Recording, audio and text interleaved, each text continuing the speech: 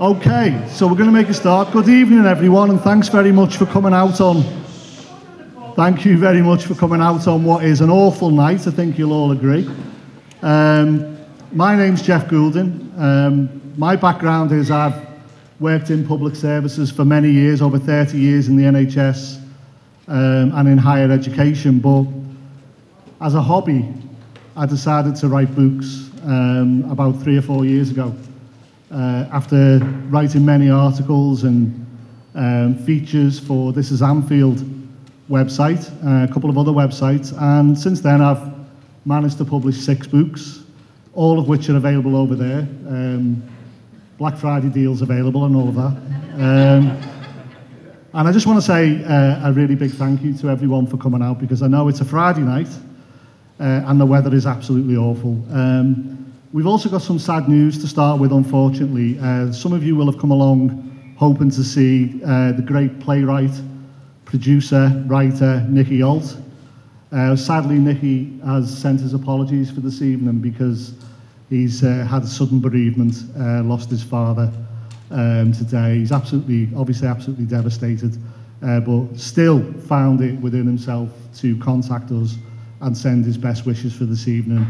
And we hope that this is the first of many such events. So yeah, let's give Nicky a round of applause.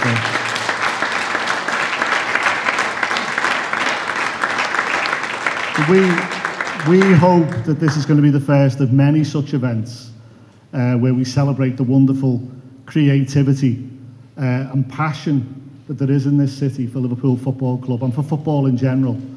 And so we plan many, many more events like this, and I'm sure Nicky will be along at an appropriate time. And I want to also say another thing is we've been through a horrendous period in the last couple of years. And I realised over the last 2 years just how much I took for granted being able to gather in large numbers at Anfield, being able to feel the passion of tens of thousands of people all around me, to be able to celebrate a goal and hug a complete stranger.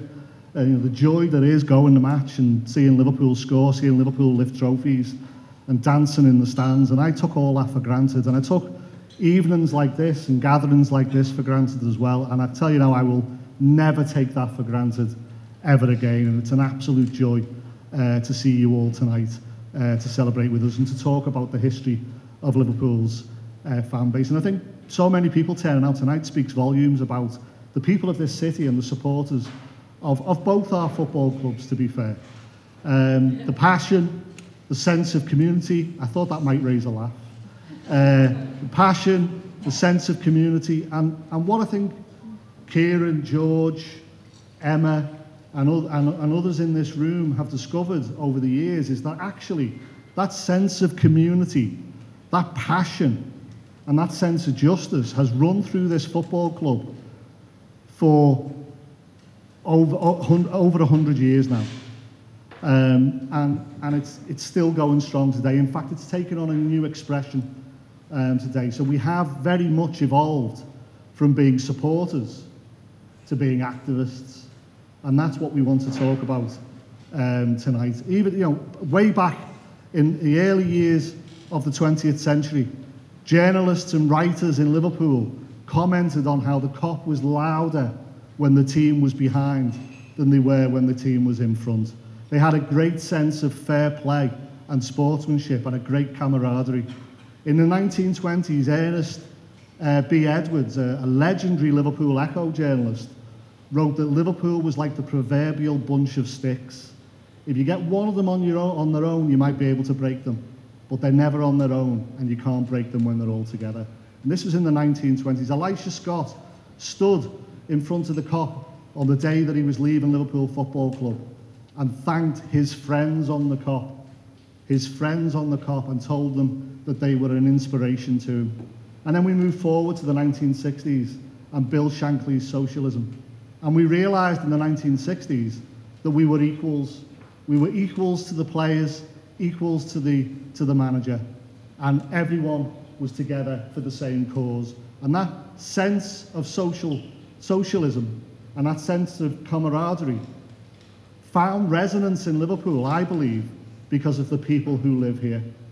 And that sense of socialism and camaraderie has drawn people from all over the world to come and live here. And some of our speakers tonight are from outside the city, but have chosen to live their lives in this city and love living in Liverpool. And then we journey forward again to the 1980s and the radicalism of the 1980s, the Justice Campaign, the campaigns against central government for more funds for the city. And of course, later on, we had Hicks and Gillette from the United States who came and almost broke this club, but no one can break this club and no one can break our supporters. So tonight is about discussing, celebrating that legacy, but it's also about celebrating the tremendous creativity that we have on Merseyside, and you'll see around the room a testament to that. So we've got the Red Archive on display. We've got Peter Kenny-Jones, who's written a magnificent book about Billy Little. Absolutely. We've got my own small collection, and we've also got George and Kieran's book as well. So please do support our local authors and our local artists, and if you can, purchase a book if you haven't already. If you have purchased one, we'll be happy to sign one for you. So this is the first of many events, and we want you along on the journey as well. We want to provide support and sustenance to local artists and local creatives. But enough from me, because what I've got is an absolutely stellar panel of activists, artists, and a former player. And I'm going to introduce those people to you now. So first of all, I want to introduce George Scott. Many of you will know George, you will have heard about George, you may have seen George's many contributions online. If you haven't read George's book, please get hold of a copy, because it is an absolutely wonderful story, a wonderful journey. Thank you. So George has got the distinction of being one of Bill Shankly's first ever signings. He joined Liverpool as an apprentice in January 1960, along with Gordon Wallace, Bobby Graham, Chris Lawler, and Tommy Smith. He played 108 games for Liverpool reserves. He was the man with the most appearances in Liverpool's second string and the second highest scorer behind Alf Harrismith. He's the man that Bill Shankly referred to as the 12th best player in the world. He's just unfortunate that the 11 men before him were world beaters and there were no substitutes. Yeah? But George's love for Liverpool, George came down from Aberdeen on his own as a 15-year-old with 20 quid in his pocket and a suitcase in his hand, and he met one of the greatest football managers, if not the greatest football manager of all time, a man who transformed his life. And although he left Liverpool, he had a stellar career in football. He played for Aberdeen, his boyhood club. He won the league with Port Elizabeth in South Africa, and he went on to play 50 times for Tranmere Rovers as well. So please give a warm hand for George Scott.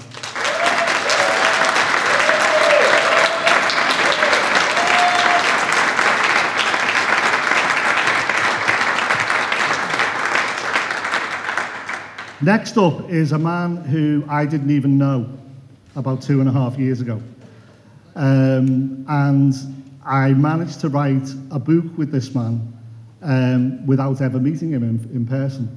We wrote this book on Zoom, we wrote it over the phone, we wrote it by text message, email, Facebook Messenger, and somehow we produced The Untouchables, Anfield's Band of Brother. I'm absolutely honoured to have worked with a fine football historian in Kieran Smith, a man who's got a keen interest in the history of football but is a passionate Liverpool supporter. Another man who is not of this city but has found his true love in Liverpool. He's here with his lovely family, Georgina and the kids. He's travelled all the way up from Derbyshire. He's probably exhausted because he's been on the road since 5:30 this morning, I think. So go easy on him. So Kieran is an associate member of the Everton FC Heritage Society, as well as the founder member of the Liverpool FC Historical Group. So his credentials in terms of the history of Merseyside football are second to none. And as I say, I'm very proud to be his co-author on The Untouchables. Please give Kieran a warm welcome.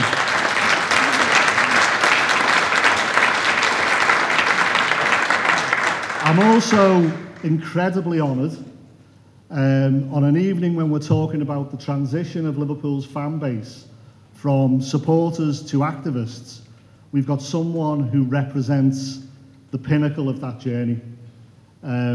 Someone who is a lifelong Liverpool fan, although he did confess to me that his first ever game was an Everton game. But it only took one game to convert him, so that's not bad. He spent 40 years serving the public in local government, mostly in social care.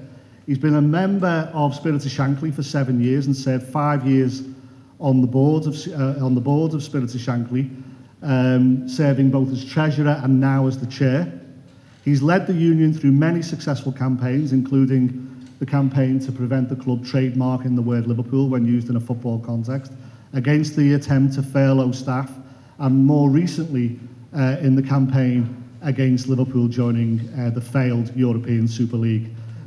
Joe has led negotiations with Liverpool Football Club over achieving fan representation at board level, which I think is a monumental achievement by supporters. No other supporters in the country have achieved what Spirit of Shankly are set to achieve, and I'm looking forward to hearing about the progress that Joe and the team at Spirit of Shankly have made. But he's not just satisfied with being an active and involved member of our fan base. Joe is also a member of the board of Merseyside Domestic Violence Services and the vice chair of Chillwall in the community, and I am very proud that Joe has agreed to come tonight and talk to us. Big round of applause for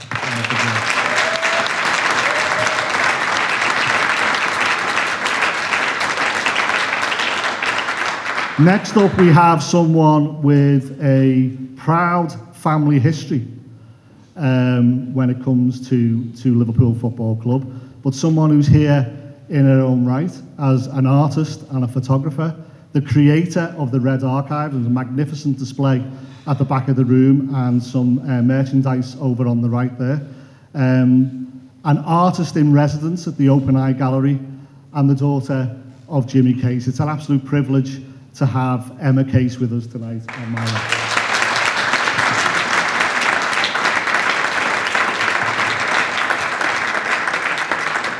Next up, we have someone else who epitomises the spirit of activism that flows through the fan base.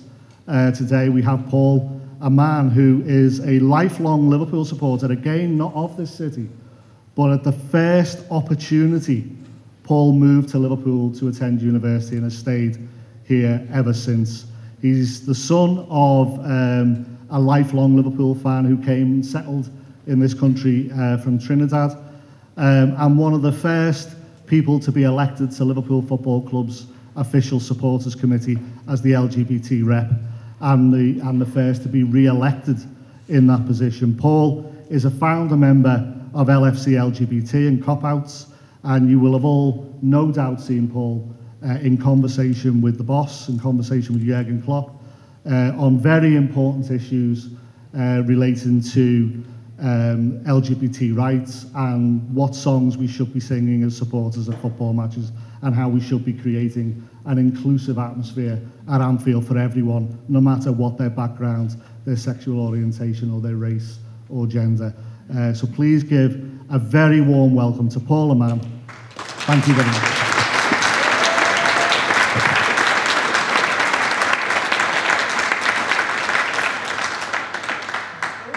And finally, again, another huge privilege to welcome a stellar panellist, someone who is a Copite, who stood on the Kop, who supported Liverpool his entire life, who lives in Anfield. I am right there, lives in Anfield still.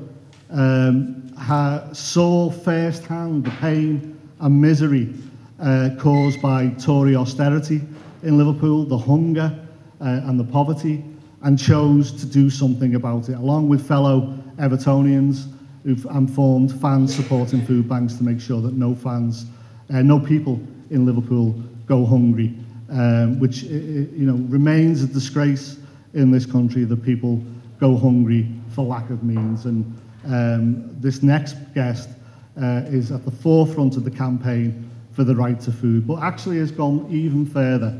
He's actually made the journey from the Spy on Kop to the Houses of Parliament and is a Labour Member of Parliament for the West Derby constituency. And so we are incredibly grateful, because I know how busy he is and how much work he does for his constituents and for this city.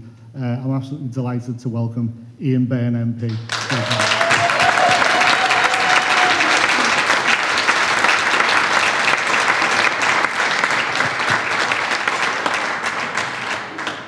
So I'm sure you'll all agree, we've got an expert panel of highly qualified people to answer your questions and discuss the issues at stake. And I am going to invite you all to ask questions. I've one or two notes passed forward already. Before I go to the audience, Joe, if you don't mind, I was just going to go to Joe Bloff first. I did warn you.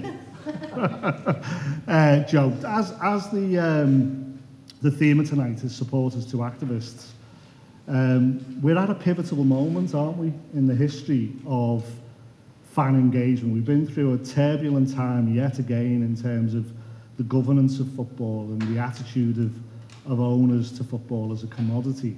And I know you've been heavily involved in negotiations with the club recently. You have an AGM tomorrow which will vote on proposals. I just wondered if you'd take a few minutes to update the audience on where we're up to with that and how you feel about the way things have gone. Yeah. Thanks, Jeff. Good evening, everybody. Thanks very much for the warm welcome.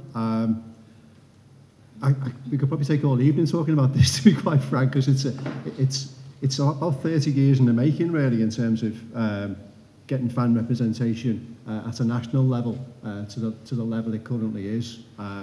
So I certainly stand, in the shoes and on the shoulders of many activists who've gone before me to get to this position. To be quite honest with you, I'm humbled by what the work that they did, and hopefully I'm building on the foundations that they put in place. In terms of where we're up to, Jeff said it was monumental. It is. It's absolutely groundbreaking in terms of where we're at in terms of fan engagement. And I'll start with the news that came out yesterday, if I may, just in terms of the fan-led review that Tracy Crouch led. Obviously, that came on the back of the European Super League and that farce that was. But the reality was that football had been in a mess in terms of the governance arrangements for many years. One simple example, in terms of the fit and proper person test that they have for directors of football clubs, there's 3 different versions of that.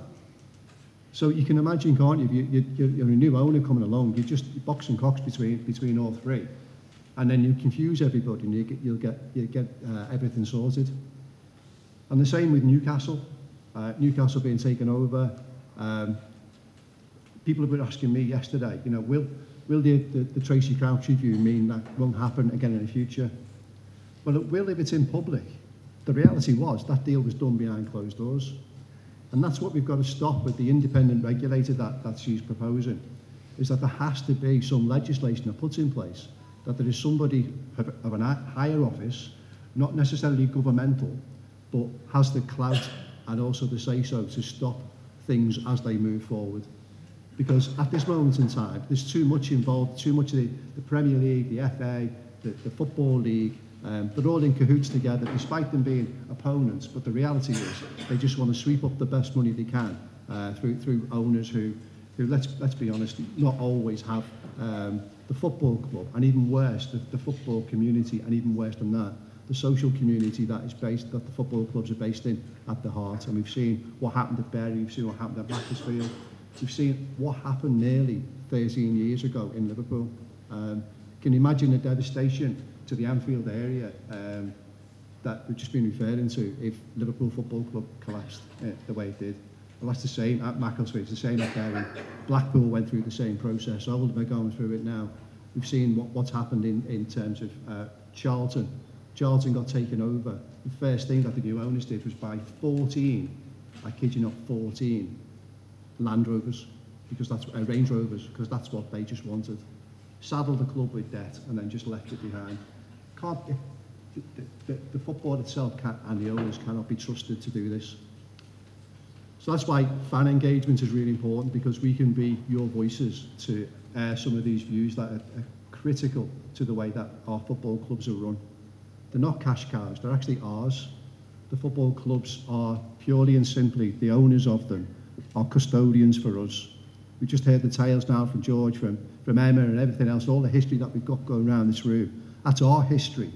It's not Fenway Sports Group history. It's not whoever the owners might be. It's ours, and we own it, and we need to maintain that, not just for the past, not for the present, but we owe it to the kids who ran on the pitch the other night and make sure they got something.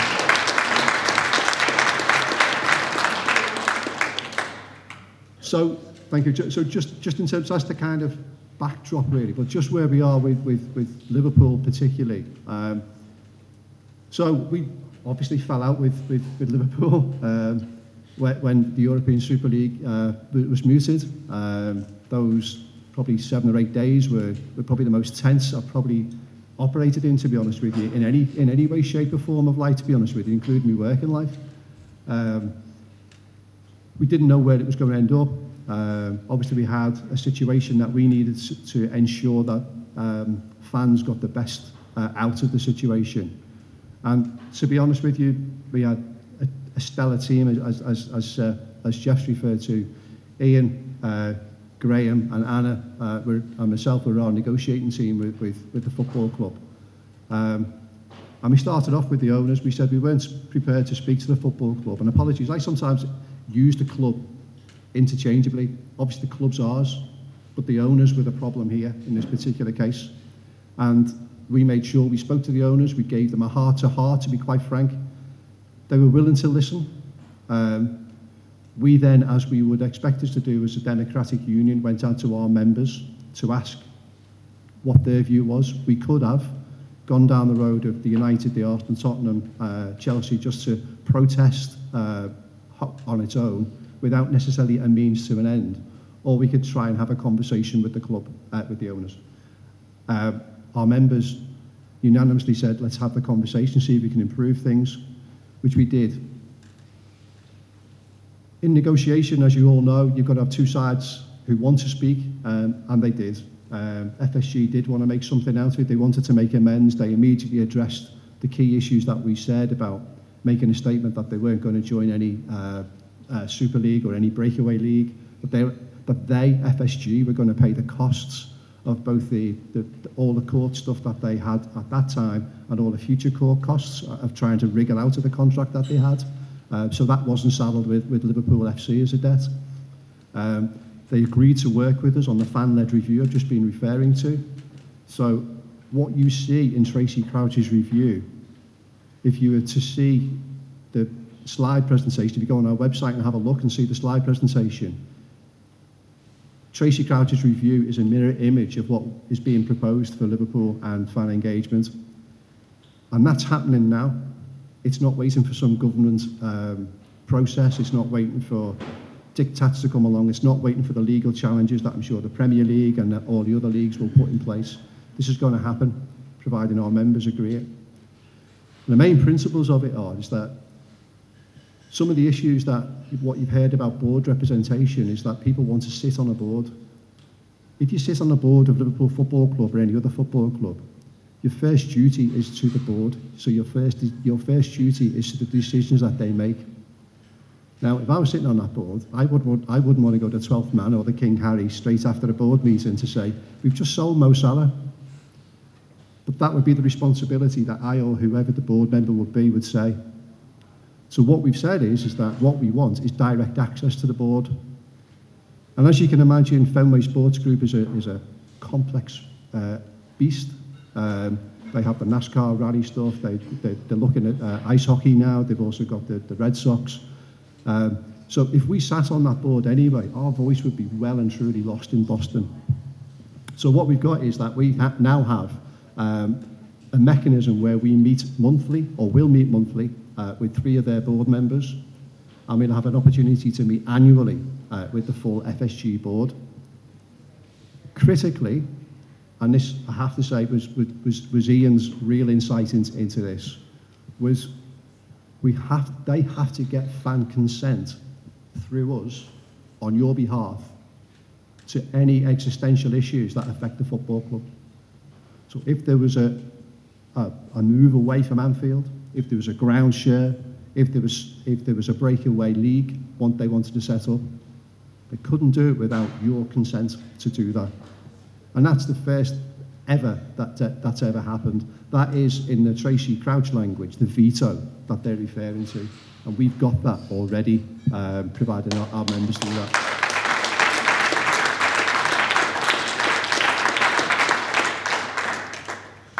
They'll also have to consult and also inform us. So they'll have to consult with us on their finances. They'll have to engage with us in terms of any issues they have around new sponsors. So we'll be able to put due diligence in there. So anything that we see as untoward in terms of which would be counter to Liverpool's principles. Again, they'd have to seek our, probably not permission on this particular occasion, but they'd have to seek our input, which currently they don't do. Now, all of this has been done, and I can go into a whole level of detail, but just two things to finalise, if I may. One is, we are going to create a supporters board as well. So, Spirit of Shankly, as the official supporters trust, will lead on this. But it's really important that every Liverpool fan's voice is heard, and not just members of us. So we are creating a supporters board which will have the strategic responsibility to work with the football club on the big issues. And I'm pleased to say that when that supporters board is set up, we'll have representatives from Cop-Outs, from the Liverpool Disabled Supporters Association, from the official Liverpool supporters committees, from the women's football team, women's football supporters, and from faith and ethnic groups, and one other, Spine Cop 1906. So what we'll have is a group created democratically. Again, democratic, really important. If you see Tracy Crouch's script yesterday, she wanted to embed democratic ownership within football clubs. Again, we've got that set up and created. The final bit is, does it mean that Cop-Outs can still do its own thing? Is it still independent? Is it part of the football club? No, it's not. Will it act on behalf of the supporters board? Yes, it will. Can it operate independently and still do the challenges it needs to do to hold the club and football to account? Yes, it can. So we've got for me, we've got the three pillars of everything. Independence, support with each other, and collectivism, and also that collegiate approach, but then holding ultimately the club to account through formal fan engagement. So I think we've got a good deal in the offing, Jeff. Fantastic.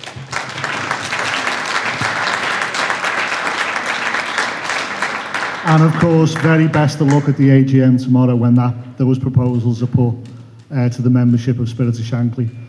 We talk about Spirit of Shankly. We talked earlier about Shankly's socialism. Shankly once said that at Liverpool there is a holy trinity. The players, the supporters, and the manager. The board don't come into it. They just write the cheques. In fact, they don't write the cheques. We write the cheques, they sign them. George, you were there when that philosophy and that ethos was being developed at Liverpool. I just wondered if you could talk to us a little bit about Shankly's attitude and Shankly's affection and love for the supporters, and what he thought of the supporters. Well, quite frankly, Bill Shankly was the greatest football man that ever lived, as far as I'm concerned. He was so inspirational that he made the hairs in the back of your neck stand up just listening to him. And when he spoke to us as players, you could feel the passion in his voice. He used to say, can you hear us at the back there? Can you hear me? There, can you hear me now? Yeah? Yeah, when he used to speak to us players, he used to sort of say, you've got to remember, these guys that are coming to the Cop, they work in the factories, they work in the docks, they've got menial jobs, a lot of them, hard workers. They come to Anfield as part of a group in the Cop, and that's their day. So you play for them. So you don't play for yourselves, you play for these supporters. I mean, it was incredible, some of the things he used to say to us. And I've used Bill Shankly's ethos in my life, from the day I met him until now. In fact, some of you may not know, some of you probably do, that last year I had to go into Broad Green Hospital for eventually having a 5-way heart bypass. I didn't think they could do 5-way, I thought 3 was the maximum, but I had a 5-way. I recovered from that, I got myself back in the game, started to look to be back on the golf course again, felt fit, doing 10,000 steps a day, doing it all right. And then I was hit by bacterial double pneumonia. And I was back in hospital in Arrow Park, 17 nights in intensive care, fighting for my life. And on one occasion, my wife and my young son was brought in, and I think they were brought in to say that I wasn't going to make it. And the reason I made it, there was two reasons why I made it. One was the spirit of Shankly in my blood, that I wasn't going to give up. There was no way I was going to stop. I was going to fight every last breath. And the other reason was the fantastic skill, the fantastic work done in Arrow Park Hospital and all other hospitals by, in my case, the intensive care team that looked after me. And I'm proud to say that one of the key workers in that group, in that intensive care, a gifted man, a man that I owe my life to be honest, and he's here tonight. And I'm absolutely thrilled that he's here tonight. His name is Pierre-Jean Arnaud. He's over there sat with his father-in-law. He's a huge Liverpool fan, and my heart goes out to him, and I'm so grateful for what he did for me.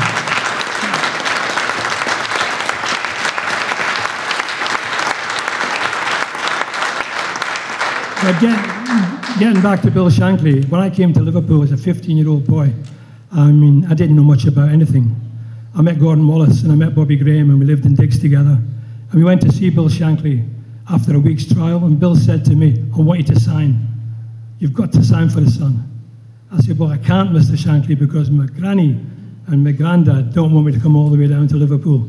And in fact, my granny doesn't even know where Liverpool is. And Shankly said to me, he said, you tell us, son, we're in the 2nd division of the English Football League, but we'll be in the 1st division next year. You tell her, soon everybody will know where Liverpool is. And that words inspired me to come from Aberdeen to Liverpool as a kid, because I'd signed for Aberdeen verbally and had no intentions of going anywhere else. Liverpool weren't on the radar. They were a 2nd division team, middle of the table, until Shankly took over. And Shankly, as you say, his belief in socialism, his belief in working together, working for the team, was all-consuming. And he knew hardship. He came from Glenbuck, a mining village in southwest Scotland, where there was 2 options. It was either the pit or it was football.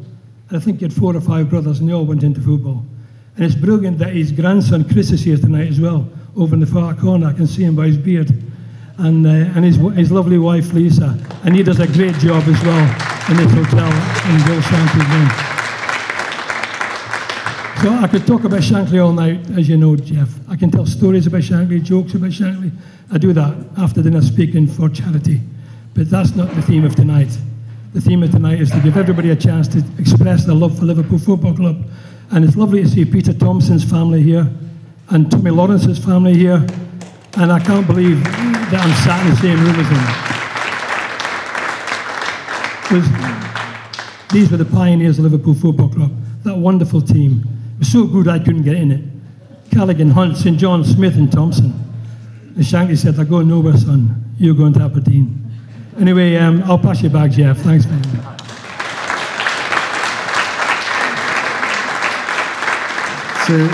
To be honest, I could listen to George all night, and it was wonderful listening to George for over a year, working on his book with him.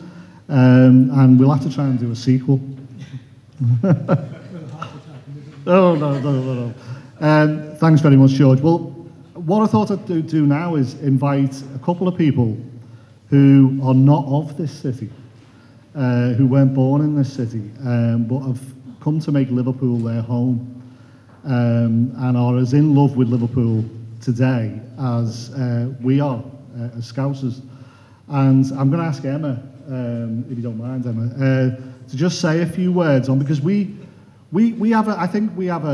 very proud of our city, we're very proud of who we are, and we have a real belief that we're special, and I think we are special in this city. But I want to just ask Emma, I mean, talk about whatever you want to, Emma, actually. But I want to know, what is it about Liverpool, do you think, that attracts you to the city, but also in terms of the activism of the city? What is it do you think about Liverpool that gives it that kind of radical streak? And tell me you're not going to, tell me you don't want to answer it if you want to. Or I could just talk about Strictly. maybe. I want to correct you though, because actually you said that I wasn't born here. Oh, I'm sorry. But I was. Thanks. Yeah, so I grew up down south because Dad left Liverpool in 81 when I was about 6 months old, and we moved down to Brighton first and then across to Southampton. And then as soon as I was like 17, 18, I was up the A34 trying to get further up north. Started in Birmingham and then finally found our way to Liverpool about 2.5 years ago. I think part of this is such a huge question, and part of it for me personally, I said I wasn't going to cry as well tonight. I'm going to have you all crying. There you go, the female up on this. The team for me is home. I didn't witness any of my dad's career, but actually starting the Red Archive and coming out and speaking to the fans, you guys connect me with my family in ways that I would never been able to have done myself. And so just talking to you is like reliving and sort of tracing my family steps. But in terms of activism, you are special. And I think it's for a number of reasons. I think one of the main reasons, it sounds a bit weird, but I feel like trauma is one of the biggest reasons, I think, that this city has something that other cities don't necessarily have. I think in terms of the way, I'm going to go deep already, I think the way the government and the Tory government in particular treated this city, I feel, but it is, I feel like Hillsborough and the way the media portrayed us, and I am going to say us as a city, I think we've always had a us versus the world. Other people have tried to narrate our story for us, have tried to paint us in a particular way, but actually we know the truth. And I feel like when you're going through a trauma, if somebody else who is next to you is going through that same trauma, then you are going to be one. And that's what Liverpool is. And you're not just one because of that. You are stood, the COP is one. Because of what's happened in the past, you are one. And I feel like that is probably the biggest reason why other clubs, other communities look at us. And it's not just football, is it? It's everything. It's social enterprises. It's our strength in our communities. You know, you don't see anything like it in other cities, in other areas. And I just feel I'm probably waffling now. But I feel like it runs through football, it runs through families, it runs through community, and I feel very proud to be a part of it. But I think, yeah, trauma is probably one of the biggest reasons, and although it's a horrible reason, I think it keeps us stuck together.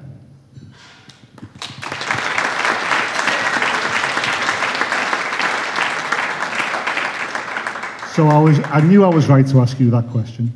No, you didn't. And apologies, I don't know where I got that from. Okay. I've got 3 other people I want to ask questions to, but before I do that, does anyone in the audience want to ask a question? Stunned silence. There we go. You want me to ask it? Yeah. Well, to be honest, I've got so many, because I'll just tell you who I am, what I was born in Liverpool.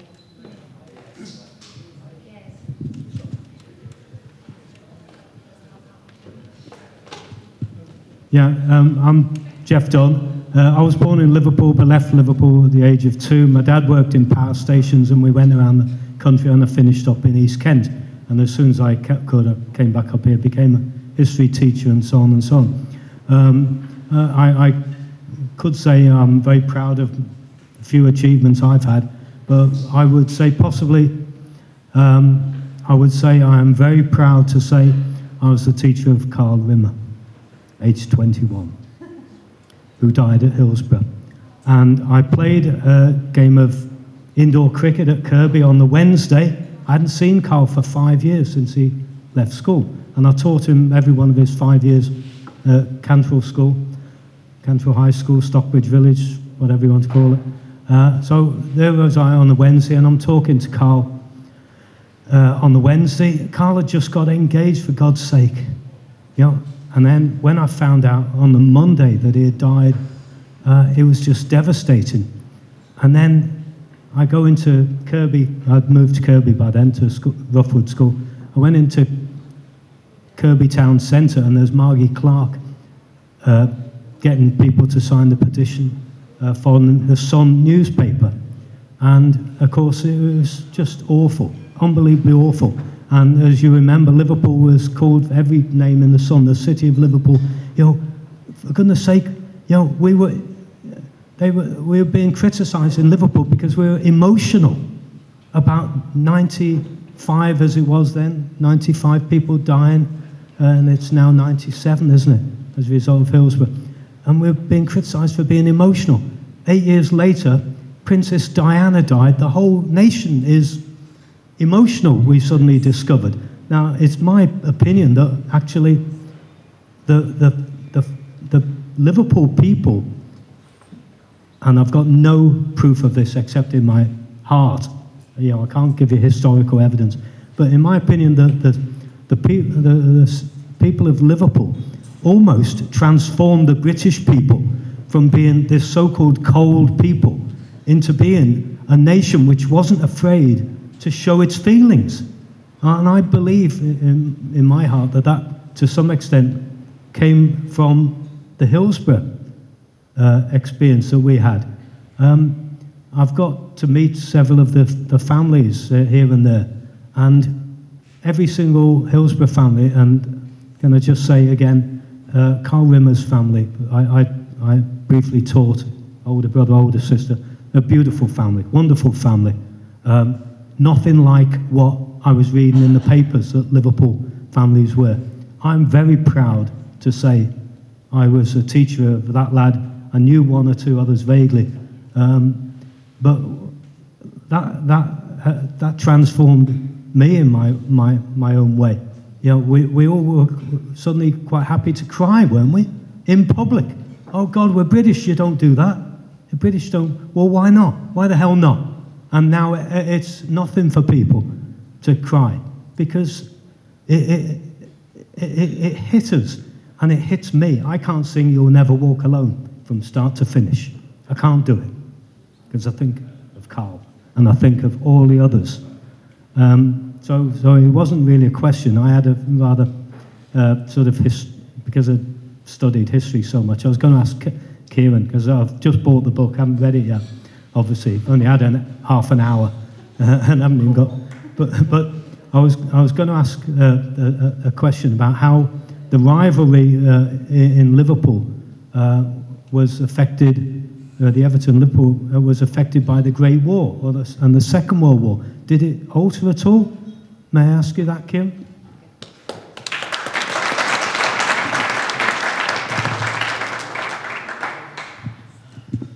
Thanks.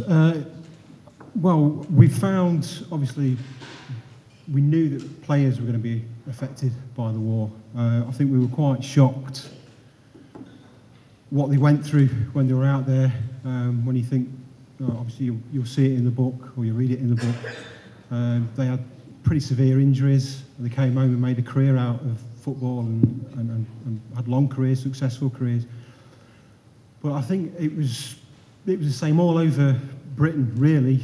I think emotionally people just didn't show it. And I think life just kind of carried on, really. But I think you learn afterwards, certainly years down the line in some cases. We had it in our own family, for example. The mental issues were long-lasting. Like my own great-grandfather, he took his own life in 1923, and that was attributed to the gas attacks that he suffered in northern France. But people just weren't encouraged to talk about things, and it was this stiff upper lip and all that jazz, you know. It was just, you kind of came home. Some people had terrible injuries, absolutely shocking injuries, but they were just expected to carry on. There wasn't much of a safety net either. You know, there was no funds or anything like that for people. So life was pretty tough. I mean, the 1920s, to be honest, I thought they were going to be, you know, coming up to the jazz age and people were going to be excited. It was actually quite a grim time. You know, people were really suffering. And obviously, the city of Liverpool, a lot of people were struggling. And I just think, going back to the football side, I think football actually provided, as it probably still does, it provides it's a couple of hours where you just don't have to think about anything else. And I think that was certainly the case in the 20s. You know, people were going to the football matches at Everton, at Liverpool, just forgetting about what was going on in life for a couple of hours. So yeah, but life pretty much carried on. It was tough going. It was really tough.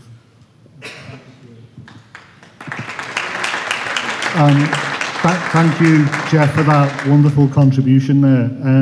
I mean, I'll just add that what we did see when we researched the Untouchables was that Liverpool was in ferment politically in the post-war area. The Communist Party gained quite a lot of ground. The Labour movement gained quite a lot of ground in Liverpool. The Communist Party actually won St Anne's Ward local council election. They had mass meetings in Central Hall. There was even a bank robbery organised by the Communist Party to raise funds for the cause. So there's no question that the people of Liverpool were political during the 1920s, but we didn't really see that in the stadiums. And I think Kieran's right in his analysis that back then people saw football as a way of escaping that stuff, although they might have been radical and activists in their daily life. When they came to football, that was a way of getting away from it. And in terms of the rivalry, you know, we know that Liverpool and Everton fans went to each other's games.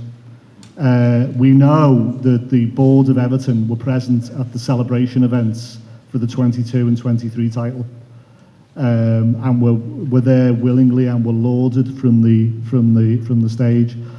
So I think the city did come together, as it always does.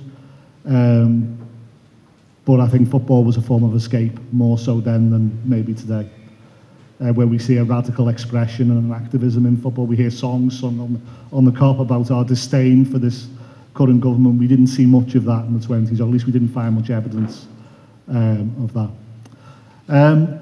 Paul, so you another person who chose to be an activist. I said to you when we first spoke, first time we ever spoke, lots of people get angry about stuff. Lots of people, you know, feel, you know, discomfort and rage at the way, you know, they're treated in society, the disadvantages. But not everyone becomes an activist. And you've chosen to become an activist around LGBT rights in Liverpool, and at a time when it's difficult to do that in a sport like football, which is very you know, male dominated. You made a point when you spoke to Klopp about, you know, there wasn't any out gay players, any out footballers at the time, and that can't be possible. So I wondered if you just talk to us a little bit about your approach in trying to raise that issue and engage with people around something that might be a difficult issue for some people. Is that, yeah? Thanks. For me, I was a trade unionist. I've been a shop steward. I've always had to build alliances, go to the rule book where necessary, push boundaries. And when I had the opportunity to join the supporters committee, I put my application in, I put my experience down, I put my passion down about Liverpool as a club that I'd supported since I was a kid. And I ended up working alongside Paul Rice and Karen Gill and some other fantastic people, and eventually Ian and others.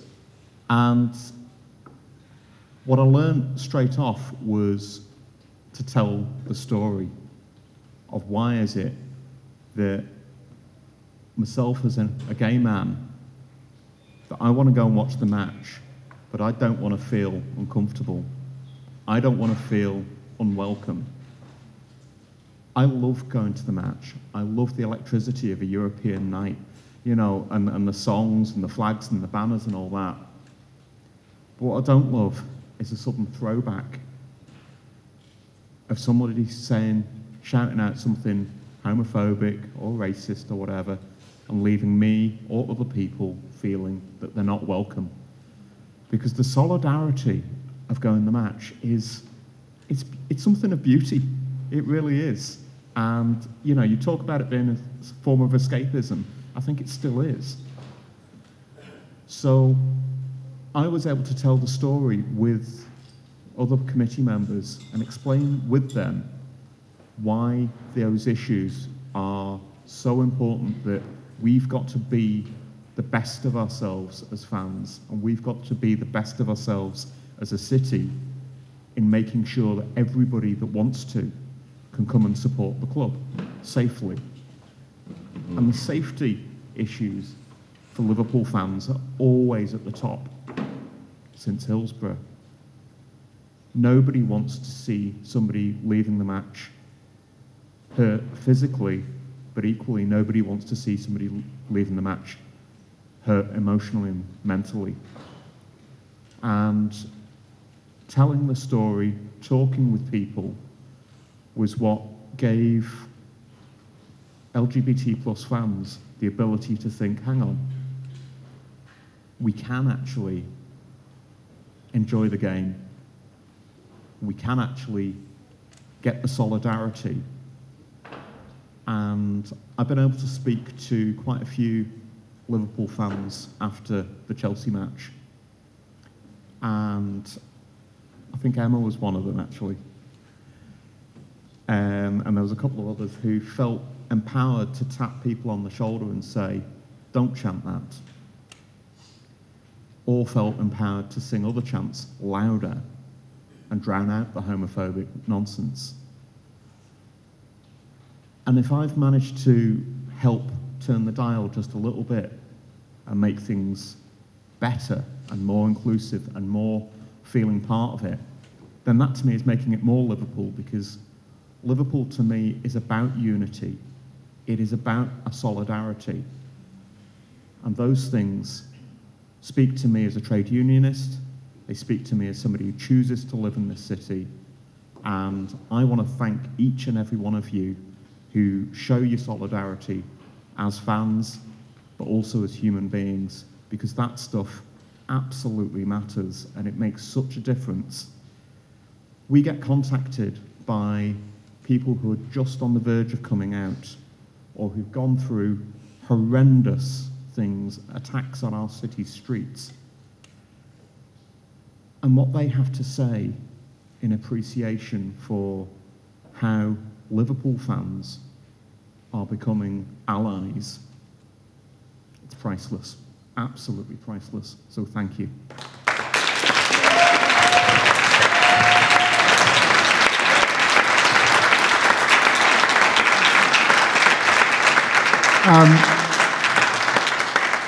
There's a great quote about Scousers, and I want to say it was Tony Benn, but I'm not 100% sure. But he said, never tell a Scouser to do anything. But if you ask a Scouser for help, they'll walk 5 miles in the rain to help you out. And I think the approach of cop-outs has epitomised that. I think the appeal for help and solidarity struck exactly the right tone. And is one of the reasons why I think you've been so successful. I think you've shown a tremendous understanding of the psyche of the city, and you know it's really pleasing to hear you say that you feel like we're becoming allies, because I believe we are all allies. Did you want to say? Yeah, please do. I think the biggest word that I feel with this club and this fan community is just empathy. We have just the most wonderful empathy, and you know, I don't know any of you that are on Twitter, and you can see lots of sort of negativity. Maybe it's about sort of refugees coming over, lots of different sort of areas now in this sort of modern society. And every time something comes up in terms of Liverpool fans or the Liverpool community, they always are able to stand in someone else's shoes and understand what it's like. And then they will always put their hand out and say, no, we stand with you. And I just think that you've just tapped into it so wonderfully. And I don't know why that question, it's like, why is this city like that? Why is it not every city in this country, but it stands out? Because we care. It is, it's just, but you know, lots of other people can't have the empathy or don't, or can't see somebody else's position, and we just do it so well. Thank you. Well, I'm hoping the next person might be able to shed some light on that as someone who's, but just say whatever you want, Ian. It's fine. Someone who's travelled the country, kind of epitomising that Scouse empathy and that Scouse solidarity. You know, when Ian goes to away matches, Ian will take food parcels and donate them to along with his comrades in fan support and food banks. We'll donate food parcels to food banks in the cities where Liverpool are playing. And I just think that's remarkable, you know, because it's about...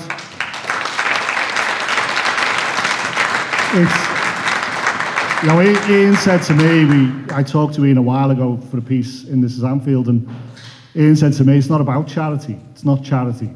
It's solidarity. And that's the difference. It's not about pity.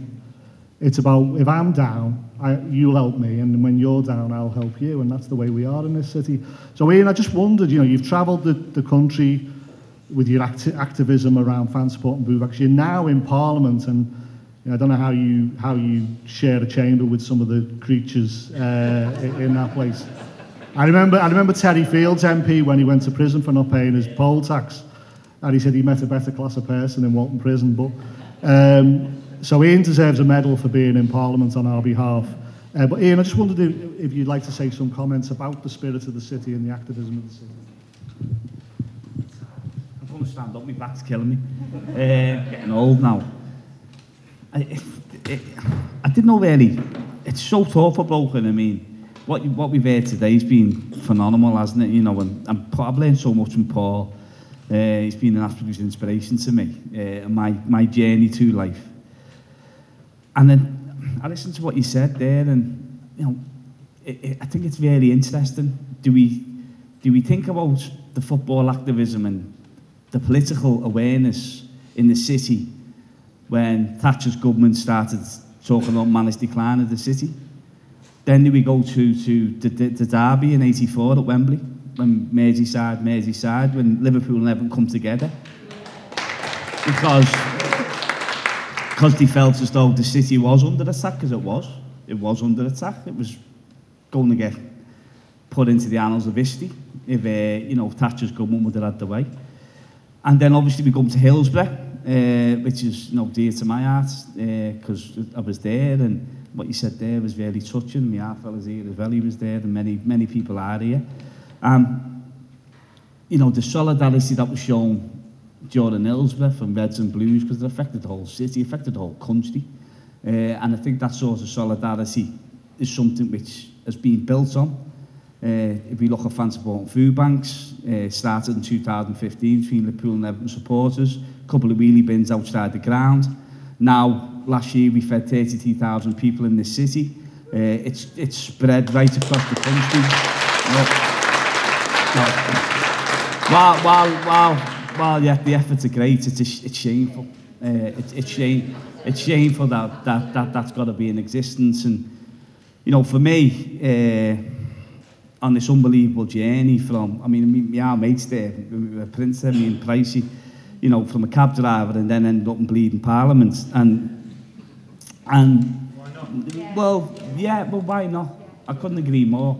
But never planned, never wanted to be there, asked to be there, landed there, and thinking, what the bleeding hell am I doing here? Well, I'll tell you what I'm doing here, I represent my class. And also, I couldn't be prouder to be like, you know, have the ability to talk about Hillsborough and, you know, what we're going to do, what we're trying to get on a national curriculum. You know, as a teacher, you know, it should be ingrained in the DNA of every child, every generation in this city and the country should know what the establishment did to this city and our club and our people. should never, ever, never be forgotten. Never be forgotten. And it should be something simply because we can never let it happen again. And that's something which we're promoting. You know, I signed an early day motion last week, and we got 35 MPs, and that's just a start. We're really going to really go for this.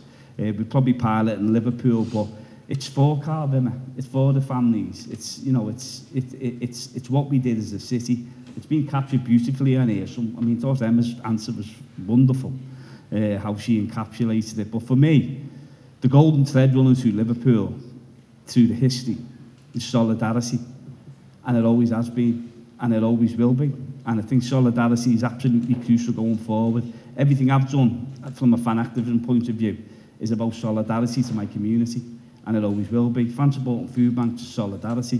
When we go to Newcastle, they've got Fan Support and Food Banks. It's solidarity, we bring food there. The first, and I'm proud because Joe was the one that done it, the first contribution to Manchester United Food Banks come from Liverpool football supporters 3 years ago. Now that's an unbelievable thing. And what we tried to do with what we talk about fan activism, but we've tried to use fan activism to promote community solidarity.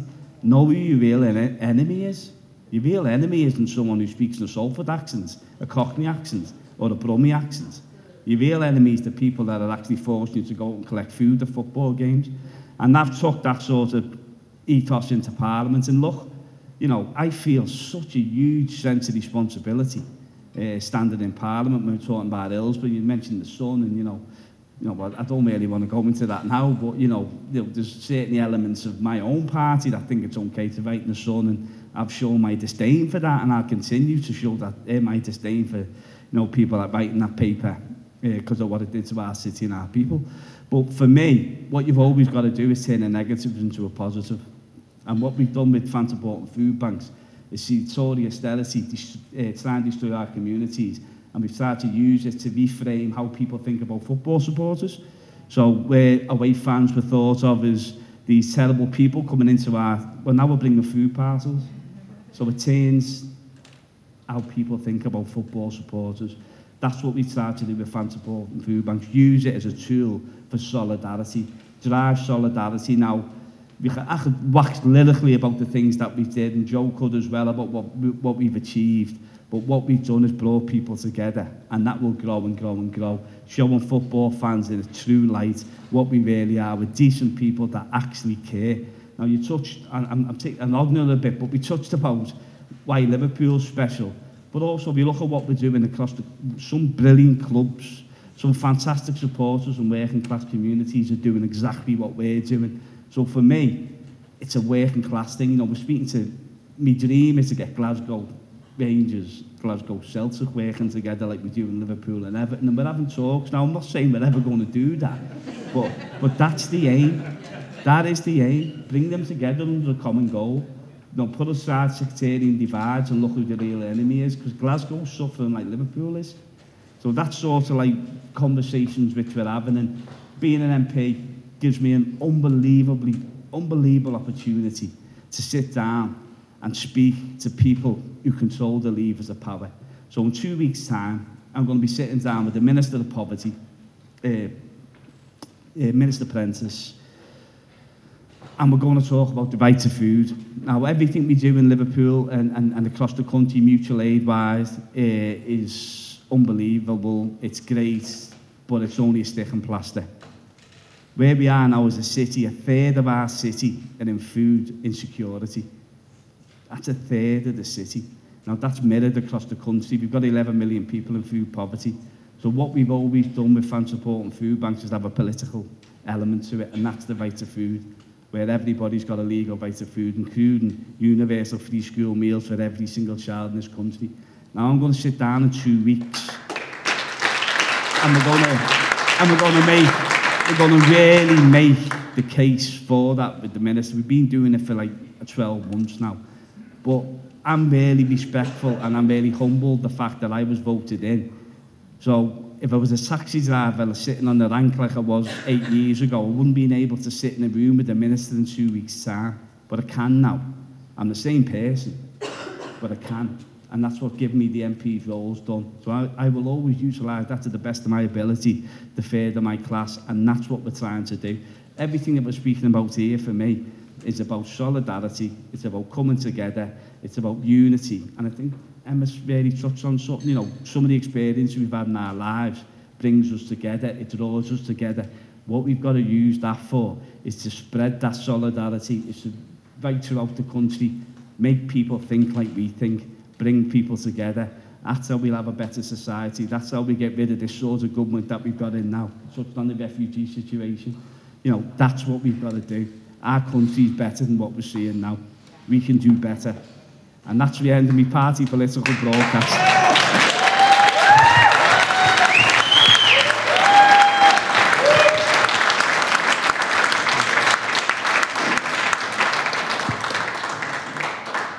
Thank you, Ian. Thanks very much for that. And this is where I wish I brought me reading glasses. Should Marcus Rashford of Man United be applauded by LFC fans when he takes to the field at Anfield?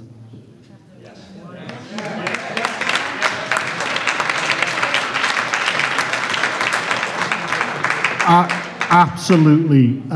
There's rivalry for 90 minutes. And for 90 minutes, we can be enemies on the football field, but solidarity is the message from today, and I think he deserves to be fully applauded for the work and the activism he's done. And I want to thank Ian for making the point that, you know, we do think we're special in Liverpool, and I think we are special, but I don't think we think we're better than everyone else. It's not about feeling superior. And I think there's a lot of tremendous work going on around the country, and it is about solidarity across the boundaries as well. We're not petty nationalists where, you know, we open our arms to everyone, no matter where they're from. So that's a great question, and I would absolutely endorse that sentiment. We've heard from everyone on the panel now. I'm conscious we've had a couple of questions from the audience. Are there any other points or questions that, yes, at the back there? If you could come forward a bit, because I don't think it will stretch all the way. Sorry for making you come all the way to the front. There you go. Sorry. With an increasingly trying to Americanize English football, so recently I've heard about increasing half-time to 25 minutes to increase to make American half-time shows a spectacle thing. If you oppose American kind of advertisement and advertisement of the sport, what would you recommend in opposing 25-minute half-times and World Cup every 2 years, like Arsene Wenger's kind of suggest? So when you're trying to take away football from the footballing fans and trying to make it more of a commercialized money-making tool, what would you recommend for the standard fan to do to get behind keeping it the sport we love?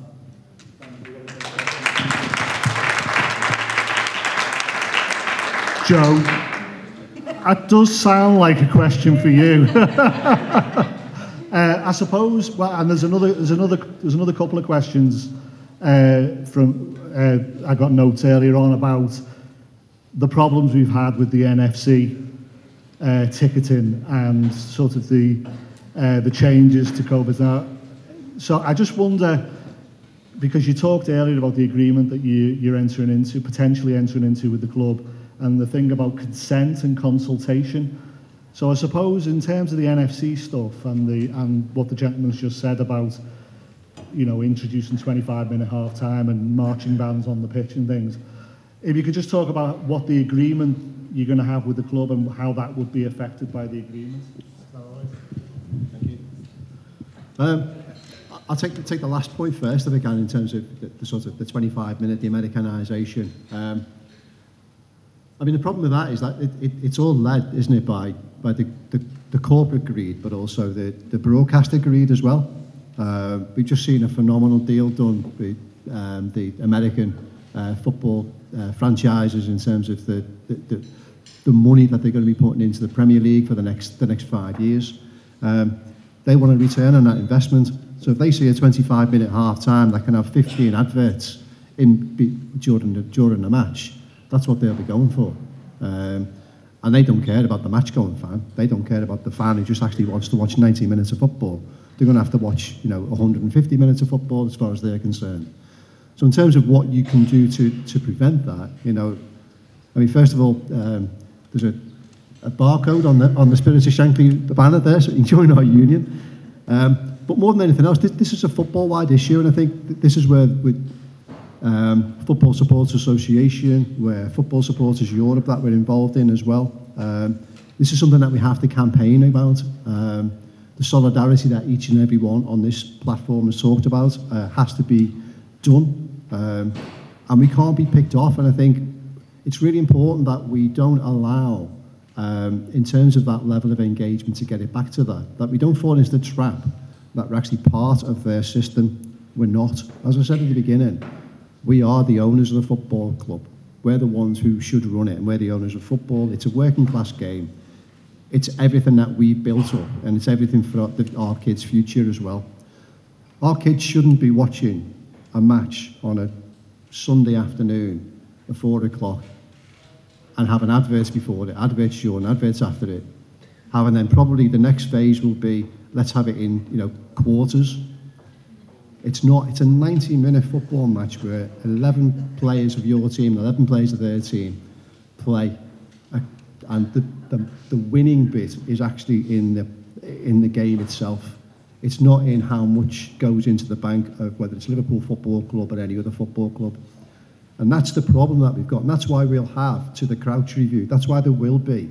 I'm absolutely convinced there will be legal challenge to it. I'm convinced there's barristers already earning quite a few quid now, already thinking about how they can undo all of that. Because all they want to do is make money. It's as simple as that. And the Americanisation drives it, the franchise model drives it. We then see what happens when you've got European clubs who are on the uppers, so Real Madrid, Barcelona, Juventus.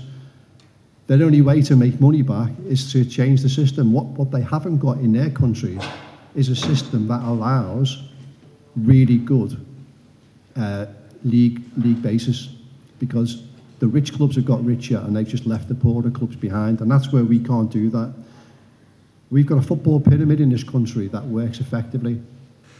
It means that anyone can go and watch Wrexham, or they can go and watch Tranmere, or they can go and watch York City, or they can go and watch West Bromwich Albion, or come to Anfield and watch Liverpool.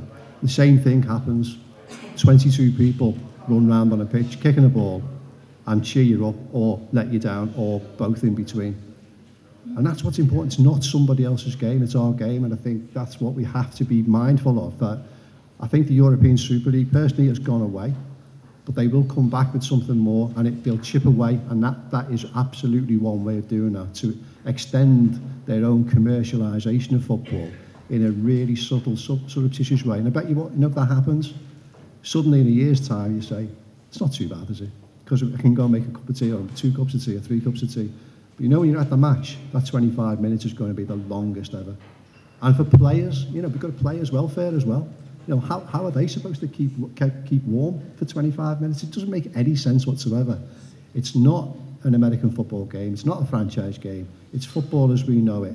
And the football as we know it is the same when I look out of my house on Thomas Lane playing fields and people are running around on that pitch. You do that there and you do that at Anfield as well. And it shouldn't be any different.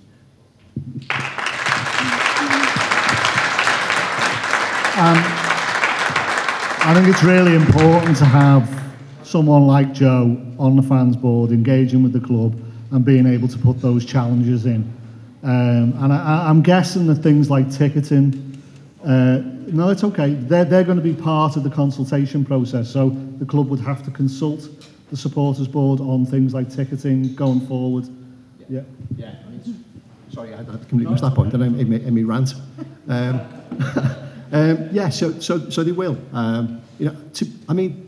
As I said at the start, on the Friday before that horrendous Sunday when the European Super League was announced, our engagement with the football club wasn't broken. It was actually quite good. It was probably the envy of the majority of Premier League clubs, to be quite honest with you. But they broke that on the Sunday. But we had to repair it as we have done. But in terms of light ticketing issues, they do engage with us. It doesn't always mean that we agree, But what it means is that we're up there having a conversation, and we do change their minds on certain issues as well. Now, the NFC one was actually, it probably for most supporters sort of came out of the blue, but it's actually been in their plans for 4 or 5 years, because this is their way of doing a couple of things, as you know. First thing is, it gives them data. It gives them absolute data that tells you who's been in the match on the Saturday. So they know that I didn't go to the game, and therefore, if I haven't been in the game for 5 times, like the Bayern Munich model, you lose your season ticket next season. Now, we're not going to allow that to happen, but that's the kind of thing that they want to do, because they've got rich data, because they know who's going to the game and who's not going to the game, so they'll then want to redistribute season tickets or members' cards in a different way. So we have to be careful of that, but ahead of the game, we know where that's heading, so we're mindful. But in terms of the actual implementation of the NFC, the actual model isn't really a problem, because it's exactly the same system as the old membership card that we had. The problem was that they hadn't done any testing prior to it.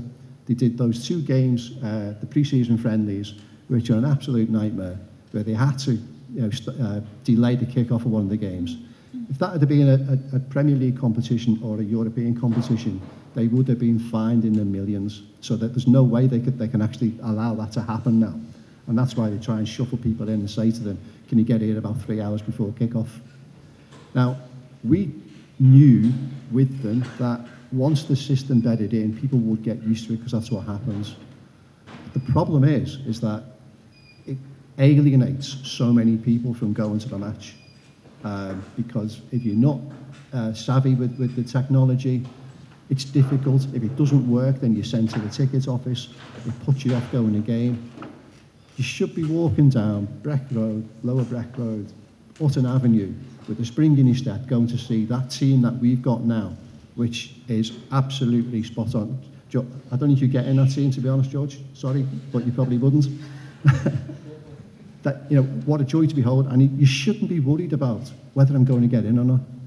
And that's the problem, but that's the conversation that we keep having with them and saying there's got to be improvement. So if you're going to have new technology, if they cite and say that, this is how you get into Creamfields now, or how you get into any other gig type economy, well, that's fine, but make it work. And don't do it just because you think, I want to make a quick buck out of it. And that's the problem. But yes, we will be having those conversations. And if I want just 2 final things we can, because I missed these out before. The supporters board will also be able to take strategic things to the football club. So a lot of the times it's about us moaning or them coming to us with just a little bit of information. This is the opportunity now to get the strategic bit right. So if Paul says that we need to have a real campaign about LGBT, about what we can do, it's not just on an ad hoc basis. It's about getting there, getting ready and doing something. Talk to Ted Morris from the LDSA, and he'll tell you that the football club used to ring him up all the time and say, we've had this diktat from the Premier League or from the government to talk about the disabled access at our stands. Can you help me? If he didn't get that diktat or that memo, didn't make any conversation with them. Well, we've reversed that now, so Ted will be going to them.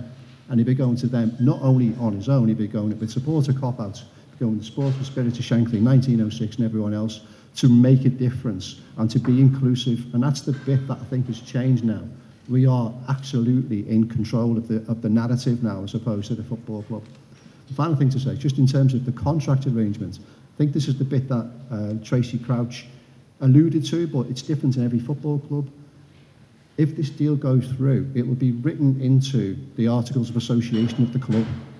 So it's not just, again, about now. This is future-proofing, fan engagement for our future generations, but also for any future owners as well, who might come in and try to do something different.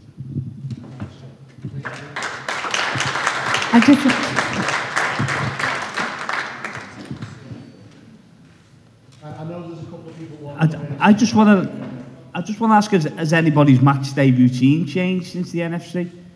Because what we've seen, certainly Spirit of Shankly touched on this, was the local economy around the ground struck a real battering with regards to people getting in the match an hour, 2 hours early.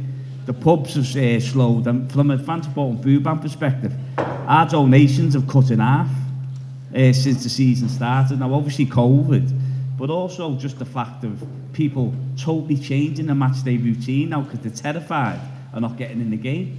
So some people are getting in an hour and a half before the game now. And the impact that's had on the local hostilities, the pubs who actually only survive. I live in Anfield. There's 2 or 3 pubs that only stay open during the week because of the match day revenue. Now they're not getting that. So that impact is going to vary, because Anfield at times, when there's no match day on, at times it can be it can be very dismal around the area. So I think we've also always got to think about the impact that what any technological changes have on the local economy. And we've raised that. Joe's raised it with Liverpool, I've raised it with Liverpool, Dan Carden's raised it with Liverpool, but it's something we've got to push, because we've got to protect the infrastructure around Anfield, so it's not just open on a match day. Because all them pubs, a lot of them pubs what you see around Anfield now, only open on a match day. It just comes alive for the 90 minutes for that day, then it shuts, and we see like 6 days a week of a desert. So we've got to make sure that we protect the citizens and the communities around the football grounds, and include Everton in that as well. We're coming to the end soon. I'm aware there's a couple of people from the audience who want to come in, and Emma wants to come in, and then we'll call it a day. So I don't know if anyone from the audience wants to ask a question. I think there was a gentleman at the back there.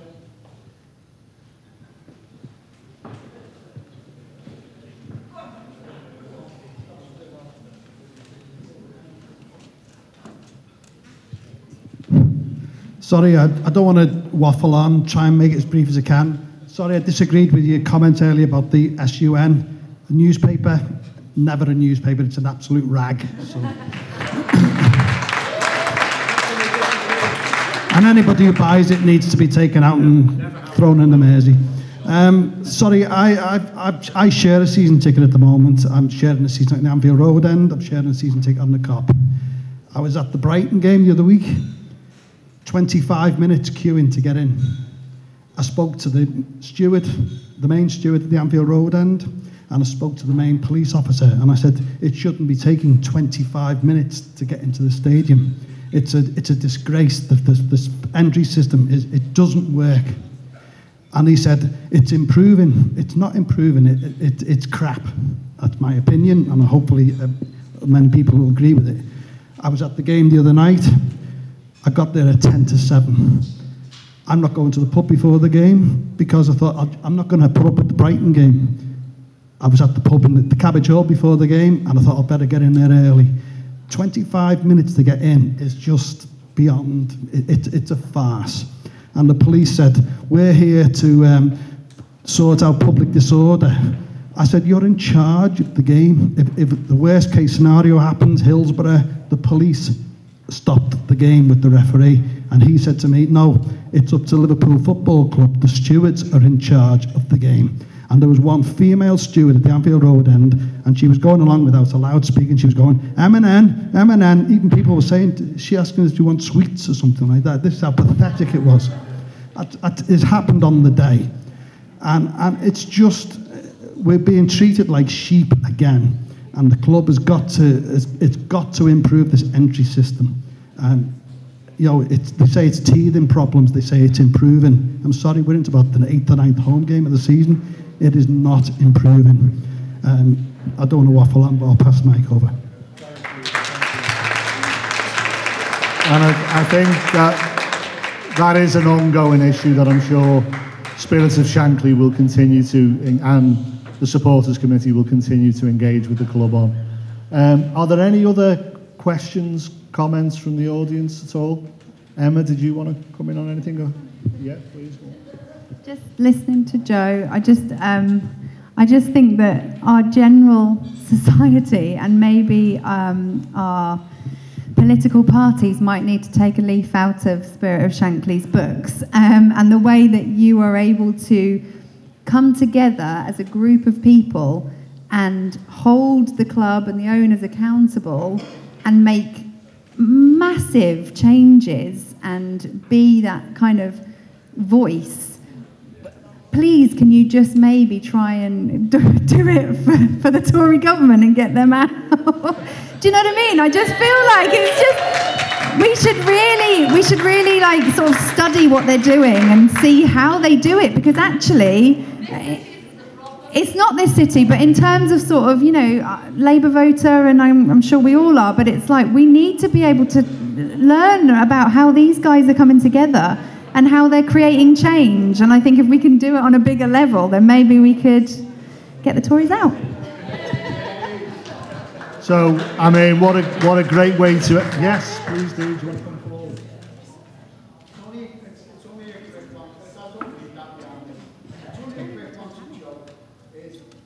The spirit of Shankly, obviously, you're doing a great job, by the way, John. To be flowers, mate. How actually was it formed and when was it formed? It was formed 13 years ago, and it was formed out of the Hicks and Gillette issue. It started life out as the Sons of Shankly, which clearly wasn't very inclusive. So it was quickly and rapidly changed to the Spirit of Shankly, which actually means a hell of a lot more as well, because that's what we're here in terms of everything that Shankly did around the club, the city, nationally. That's what we live off really and feed off.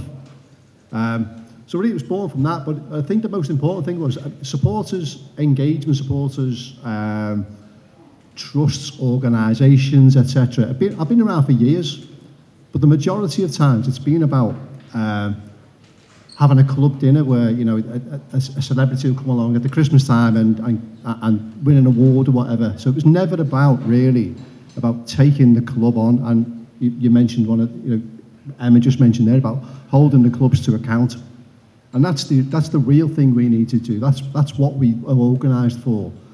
I'll be honest, I wasn't one of the first people who did that. The people like Nicky Holt, like Paul Rice, Ian, others who were around at the time. Yeah, indeed. Yeah, who took on that fight, because, being honest, sitting here now, I think there's an element in terms of working with the club now is incredibly different to working with the club then. And if I was chair of Spirit of Shankly 13 years ago, I wouldn't have been the right person to have led that campaign, really, because you have to have the right people doing the right things at the right time. And I just think, for me, there's an element of that moment in time, that having a negotiation that we couldn't have. I'm able to do that because of the work that started 13 years ago in the Sandon, then onto the Olympia, then the walk down Lower Breck Road. Those real campaigns that really took off. The 20's Plenty campaign, where nationally, a £30 away cap. It was meant to be £20, we got £30, which is incredible. All of those campaigns have been built on the real solidarity of what this, in the same way that we were talking before about this city won't be put on, it will always take on. It was exactly that, and that's where it was born. That's where it came from, and thankfully, it's still here today. It operates as a supporters trust, but more than anything else, it operates on a basis as a union, and that's the democratic process that we have. And again, that's why I was really pleased to hear a Tory minister, ex-minister, saying they wanted it to be democratically embedded in a football club. That's great news, because all that means it is democratically, it's done through union ways, it's done through conversations with as many people as possible. Things are put to the vote, and the reality is that when I go in front of the board of Liverpool, I'm doing it with legitimate backing of yourselves as Liverpool football fans. Okay. Thank you, Joe. I'm going to bring it to a close now, but we're going to be around, so if people want to come and ask us things and have a conversation, that'd be most welcome. I want to finish by saying nothing that we've ever achieved in society has been handed down by benevolent overlords. We've had to fight for everything for the last century, haven't we? Trade union movement, born from the ground up. The National Health Service, the welfare state, employment rights, all fought for from the ground up, not handed down to us. And likewise, involvement in the things that we're passionate about, our leisure time, the things we enjoy, we've had to fight from the ground up to achieve that as well. And I think Spirit of Shankly as a movement, fan support and food banks as movements, are fantastic examples of supporters not just campaigning for employment rights and welfare and benefits and the National Health Service, but campaigning to improve their leisure time, campaigning to improve their engagement in their communities. And so community activism is a really big part of our football club now, and long may that continue. There is power in a union, so I would ask everyone in this room, if you are a Liverpool supporter, join Spirit of Shankly and join with the likes of Joe and Ian and others to campaign for a better experience for Liverpool supporters all around.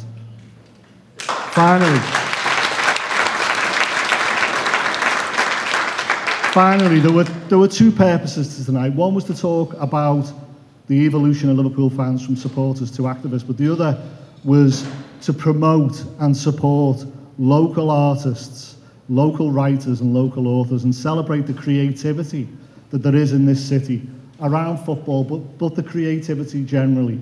And so we want this to be the first of many events, and we promise you in the new year there will be more on a variety of subjects, and you will all be welcome to come along. We hope that through these meetings we will create new artists, new writers, new poets, new activists for the football club, and give them a space to have their views heard, and give them a space to be listened to and have a voice in the fan base. So please do visit the stands, buy the books, buy my books, no, buy anyone's books. Christmas is coming. Buy Peter's book as well. Yeah. No, please do have a look, come and visit. And I just want to finish by saying thank you so much for coming out on such an awful night. We really do appreciate it. Thank you.